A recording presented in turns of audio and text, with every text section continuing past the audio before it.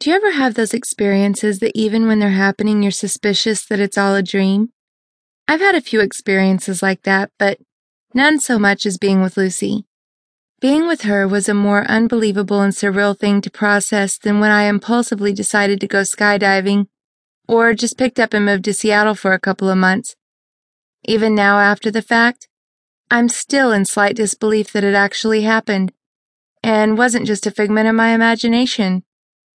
When Lucy kissed me, I could distinctly taste the thick flavor of the cherry slush she'd been drinking, and for some strange reason, there was something really erotic about it. It was like it gave her an innocent taste, which sent an inordinate thrill through me. I immediately lifted my hands up to her face, cupping each one of her cheeks in my palms. We'd known each other for almost 7 years, and it was so strange to think that this was the first time we'd experimented in this way. She was beautiful, that was for sure. Her hair was light brown and very soft. She had the type of eyes that looked like vividly colorful marbles. I couldn't believe the intensity of the feelings that were running through me. I combed my hands through her hair and brushed my fingers over the curve of her shoulders, and it was at that point that I couldn't hold back anymore.